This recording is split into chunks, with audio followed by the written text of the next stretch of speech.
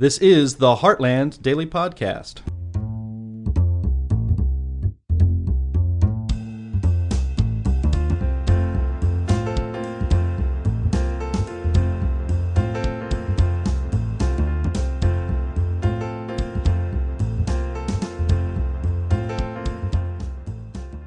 Hello, and welcome to the Heartland Institute's Daily Podcast. I'm Sterling Burnett, Director of the Arthur B. Robinson Center on Climate and Environmental Policy and Managing Editor of Environment and Climate News. I'm pleased to have as a returning guest today an old friend and colleague. I've known him for, as hard as it is to believe, 25 years now, Dr. Robert Bradley. Rob can be fairly considered one of the leading experts in the nation, if not the world, on energy issues, particularly oil, gas, and renewables. Rob has had an interesting history, which we'll explore a bit below. He's written 7 books, including Edison to Enron, Energy Markets and Political Strategies, an energy primer, that he co-authored with Richard Fulmer, Energy, the Master Resource, which I think is just a fantastic book. Perhaps most significantly, Rob is CEO and founder of the Institute for Energy Research, among the nation's leading research institutes on the structure and regulation of energy markets.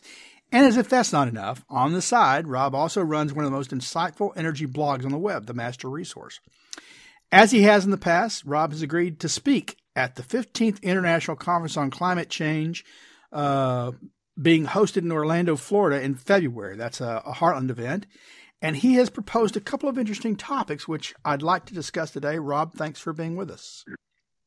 Good to be with you, Sterling. So, Rob, for our listeners who may not be familiar with you or the Institute for Energy Research, it has been a while since you've been on. Please tell us a little bit about yourself, your background, and IER. Okay, well, the long version gets me all the way back to high school when I read a Ayn Rand novel, The Fountainhead. Regarding energy, I guess my first experience was being in the gasoline lines in the 1970s, which does date me. But I really became interested in, focused on energy around 1980, when I agreed to write a primer on the history of oil and gas regulation for the Cato Institute. And at the time, I was working for a bank, and then I went to work for Enron in 1985, and I was starting to publish articles and books. So I founded a 501c3 educational organization called the Institute for Energy Research in 1989, and this was a very small operation. Some called us a think bucket rather than a think tank. It was out of my house, but we had a board of directors and we had audited financials, and I was working with other free market energy analysts. And keep in mind, way back in the 80s, there just weren't that many energy specialists, particularly on the free market side. Some of the big groups, free market groups, had some energy focus, but it wasn't nearly enough. And so IER eventually became a full-time organization after I was part of the Enron layoff in late 2001. Attracted some funding.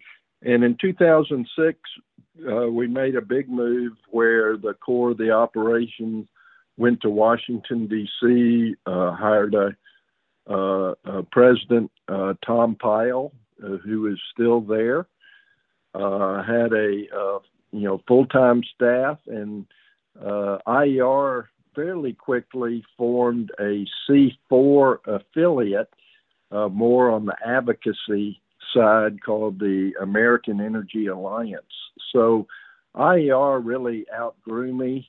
I am still founder and CEO.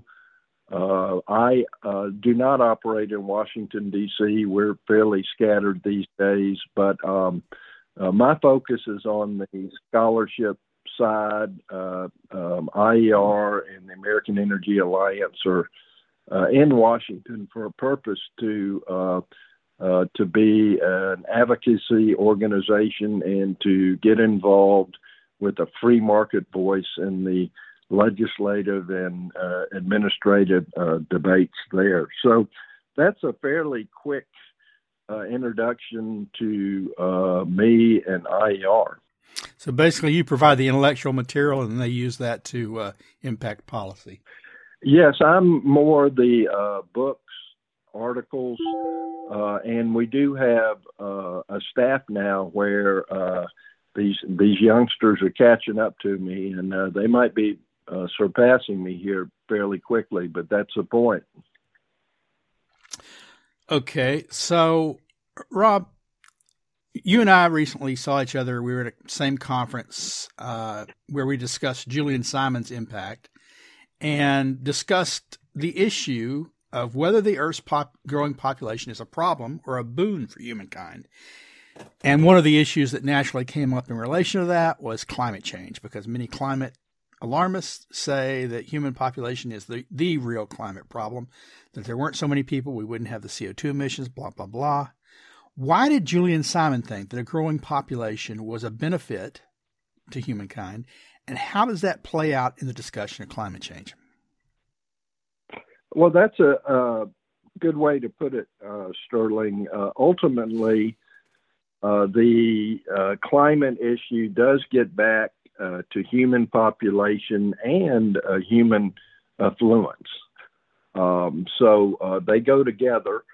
And Julian Simon, back in the 70s, reversed the thinking on this, or he offered a whole new way to look at population as not being the problem, but the solution. And Simon was fairly focused on energy, which he called the master resource. And the term we most associate with Simon today is the ultimate resource of human ingenuity. And in 1977, Simon wrote a thick book called The Economics of Population Growth, where using data, hard facts, he argued that there was a positive correlation between population and human betterment, broadly considered. And several years later, he published a book, a more popular version of his thesis called The Ultimate Resource. It came out in 1981, where he made four statements on the cover of the book. He said, natural resources and energy are getting less scarce. Pollution in the U.S. has been decreasing. The world's food supply is improving. Population growth has long-term benefits. So what Simon would say with a newborn through their teens, that individual is probably a negative as far as economic productivity. But once that individual goes to work, even in advanced countries, then the productivity reverses, and on net, your average human being is a producer and makes things better rather than worse. Now, there's an equation the other side uses, I equals PAT, and that is impact as a negative environmental impact equals population times affluence times technology. Well, Simon completely reversed that. He would say that instead of the I being negative environmental impact, why don't we call the I improvement? So human improvement equals population times affluence times technology. So Simon turned it all around, and certainly on the question of climate change, Simon was an optimist. He said, to the extent that weather extremes or climate change presents challenges that human ingenuity can meet those challenges, and that's a view that I hold today. We'll be right back. What is the true crisis? Climate change or climate policy pushed by out-of-touch elites? Learn the answer to that very important question at the Heartland Institute's 15th International Conference on Climate Change, the most important conference of the year for people who want to really know what is happening to our climate and why. This event will be held from February 23rd to February 25th at the Hilton Orlando Lake Buena Vista in Orlando, Florida, and you're going to want to make your reservations now. Visit heartland.org to learn more. This conference will feature some of the most renowned climate scientists in the world. They have worked in the field for decades. They know the data, and they can explain how that data does not support the alarmist narrative on the climate. Attend this conference in Orlando, Florida from February 23rd to February 25th to learn the truth and inspire your own passion to spread that truth around the globe. Visit heartland.org for more information, or you can register directly at climateconference.heartland.org. Our future is in the balance, and you need to obtain for yourself the important information you will learn at this conference. It's not just for scientists, it's for people like you and me. So visit heartland.org or call 312-377-4000 to register. That's heartland.org or call 312-377-4000. Register today and we'll see you there. All right, back to the show. It's not just, I just want to stress for our listeners, it's not just that he said that the case was just the reverse. You mentioned earlier in your response that he based his claim not on theory or computer models, but data. Imagine that. In this day and age, someone actually citing science, and by science they mean what science really is, which is looking at research, looking at data, looking at facts, and coming to conclusions based on that. He did that. Largely his opponents don't. It's all speculation, it's theories, it's models, and they ignore data that undermines all those things. I just think it's important that our listeners know that he wasn't just saying this stuff, he backed it up with data.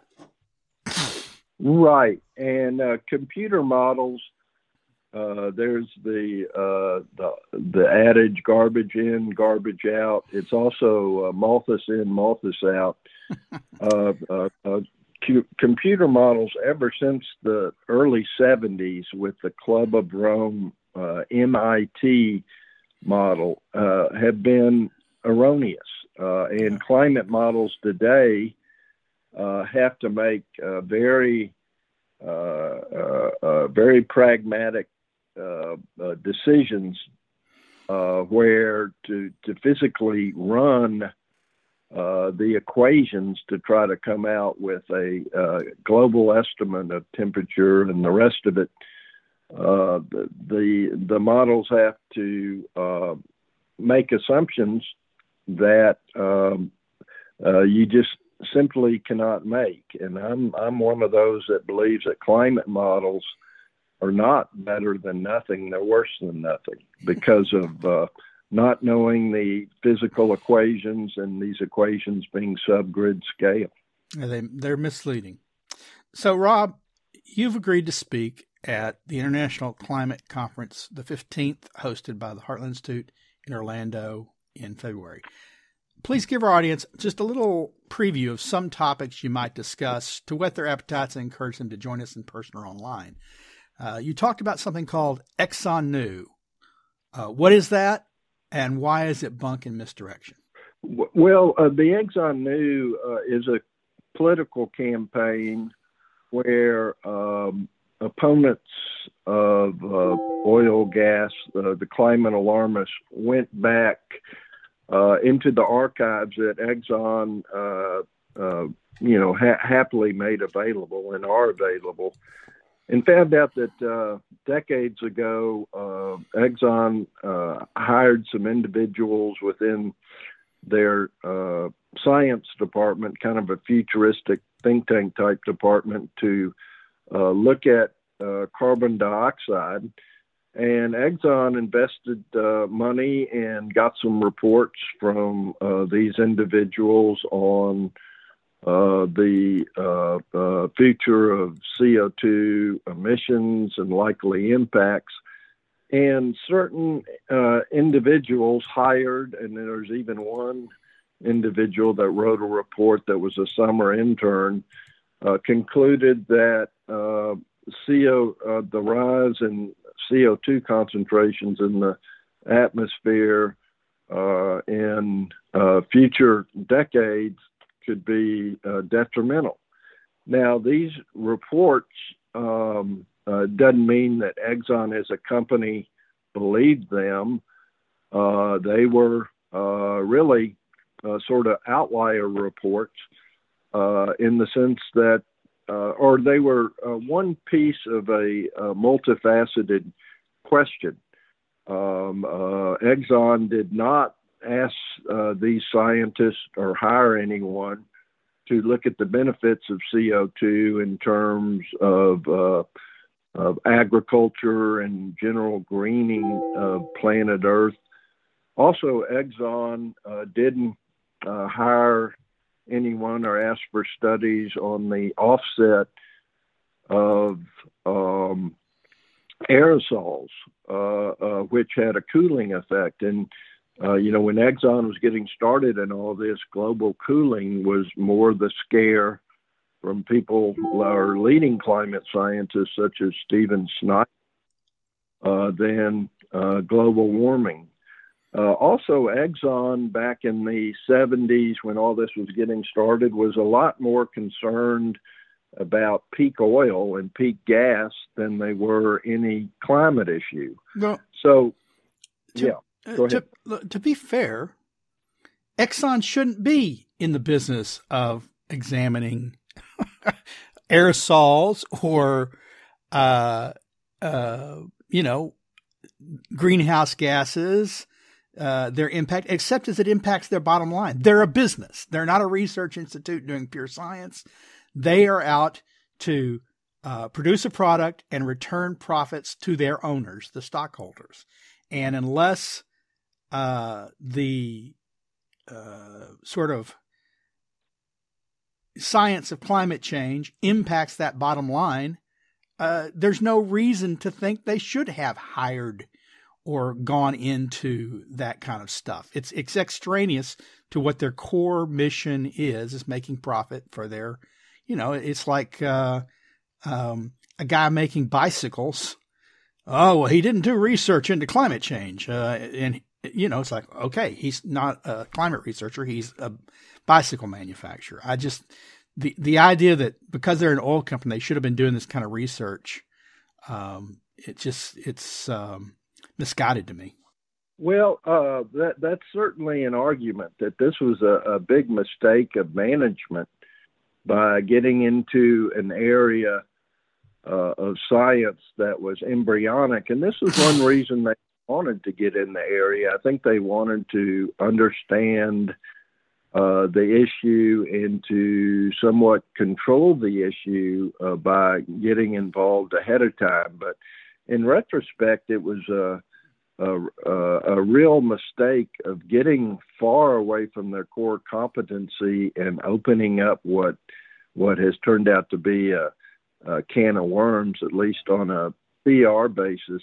And Sterling, this also is an important point when you look today at a number of companies that have made net zero type pledges, including Shell, where the opponents, far from being appeased, are now filing lawsuits against them, saying they're not doing enough to back what they promised they would do. So, corporations need to tone down the politics and stay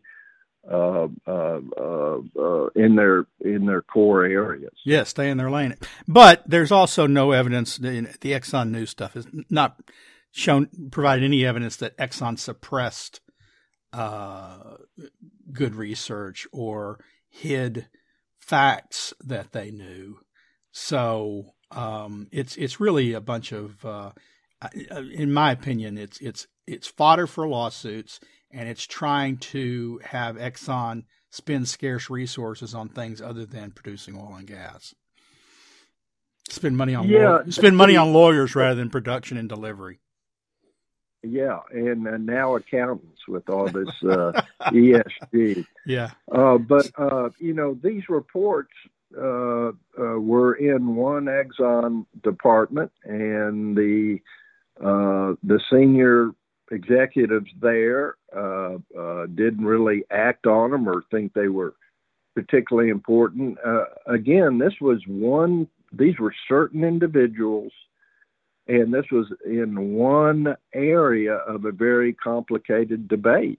And there's so the other side, the assumption they're trying to make is that we had settled science about CO2 and high warming from it, way back at the beginning. But if you look at the history of the climate debate from the 70s, 80s, and all the way to the present, you see vigorous debates about unsettled science. And Kerry Emanuel, MIT distinguished climatologist, who is one of the top people on the alarmist side, he in a debate with John Christie 15, 20 years ago, came out and said, what we know versus we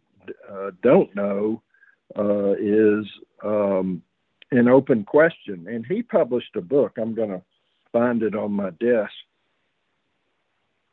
He said, What We Know About Climate Change.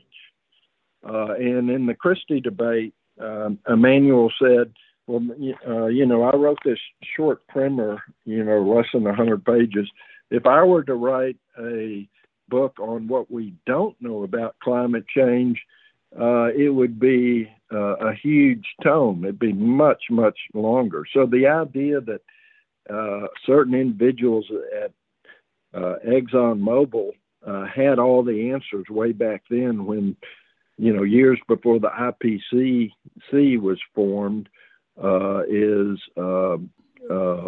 inaccurate history. Yeah, years before James Hansen ever testified at the staged hearing in the Senate. So, Rob, another topic that you have broached as possible presentation at ICCC 15 is what you call, quote, curing climate anxiety, unquote. What is that, and why is the anxiety misplaced, and how do we cure it? Well, the other side, they're so sure about alarmist science, and they also see that the politics of mitigation is simply not working. Here we are 30 plus years into the climate debate, and we have a tripartite fossil fuel boom with oil, gas, and coal. At this juncture, many claim, and they even have some psychiatrists that specialize in this area, that help people deal with climate anxiety. We have a huge problem. We're not doing anything about it. Well, it seems to me the far better way to approach it, if you really have climate anxiety and you want to feel better, you need to open your mind to the arguments against climate alarmism, and they're just all sitting there on the shelf. So I thought maybe Heartland could have a session where they, try to get, people from the other side who really claim that their mental state is hurt from this whole issue to come listen to a suite of speakers that can talk about the benefits of CO2 in global greening, the benefits of anthropogenic warming during the winter months. That's something the UK and EU desperately needs in their current energy crisis, and talk about how climate models are biased toward high sensitivity warming, and how the data in all these different areas refutes to some extent the dire projections of these models. So, you could advertise this on social media, and how many of the alarmists really claiming to have climate anxiety, how many of them would actually show up at this? And this indicates that if they don't want to engage in self-help, this is a religious question. I've long contended. I've written articles about how the psychiatric community has said there's a new branch of psychiatry, it's eco-psychiatry, because so many people are having problems based on fears of environmental doom and climate change, and the youth is especially affected by this. And it's long been my contention that it's not the climate change itself or the potential supposed threats from climate change. It's the mass mainstream media constant drip coverage of this that is generating anxiety, and it's unjustified based on data. Going back to Simon once again, data. Look at facts. Facts don't support the wild assertions that are being made every day in the mainstream media that are generating these, these psychological problems that especially youth are being affected by. It's just shameless that they are harming a generation of youth with these unfounded fears for, in my opinion, political purposes. But there you go. Yeah, and now they've also created an energy crisis where some of these children might be shivering at night in the UK and EU. Yeah, well, there you go. So big picture, Rob, if you could make just one point, what's the most important single point you'd like our listeners to take away from our discussion today, and why they should join us at ICCC 15? Yeah, there are a lot of good reasons to come to Orlando in late February. One is to push back on what now is a global effort by governments to legitimatize socialism or authoritarianism on the climate change issue. So we need data and intellectual heft in order to refute this. The other reasons for attending the conference would be to network, to meet a lot of interesting people. And guess what? We're going to be in a super majority that the climate is not in crisis. That's a good feeling, and it imparts optimism, and it just generally makes you feel better. Energy trends are going our way, but political trends remain a big problem. So I think the Heartland Conference is the single most important international event each year for the skeptics of climate alarmism and critics of forced energy transformation, because intellectually we're winning, politically we're not, and that creates a huge opportunity for each of us to do what we can. Yeah, and I appreciate you saying that. And it's not just a rah-rah conference. It's not just, we're not trying to just speak, preach to the choir. One of the things that takes place at these conferences is we have top scientists who talk about the recent research. And so if you want to arm yourself with the current state of knowledge concerning climate change, this is a place you can come and get that in one sort of concentrated package rather than try and go out and do your own journal searches and things. So anyway, yeah, just my 2 cents. Yeah, it's a fun event, and Orlando should be pretty nice weather in late February. So there are a lot of reasons to come, and I hope you have a large, maybe even a record attendance. It'd be great if we did. So, Rob, We're pleased you could be with us today. I want to thank you on behalf of myself and our listeners. Well, good to be with you, Sterling. We'll do it again in time. Yep. Listeners, thanks for checking on us today. Please check Heartland's website as we follow the work of Rob Bradley and the Institute for Energy Research and his blog, The Master Resource, and as we track the progress of energy and environmental laws and regulations that affect you. In addition, please consider attending Heartland's forthcoming 15th International Conference on Climate Change at the Hilton Lake Buena Vista in Orlando, Florida on Thursday, February 23rd through February 25th, 2023. You can get Heartland's early bird rate by registering before December 31st. Just go to our website and sign up. The conference will have panels and presentations from many of the world's top climate and energy experts discussing the latest climate science and the wrong-headed energy and policy solutions the world's governments are determined to impose on all of us. Also, if you're not already receiving these podcasts daily on your favorite device, go to iTunes and subscribe. And when you have the time, please rate our podcast on iTunes so you can help us expand the reach of free market ideas. Thanks. Take care. Bye.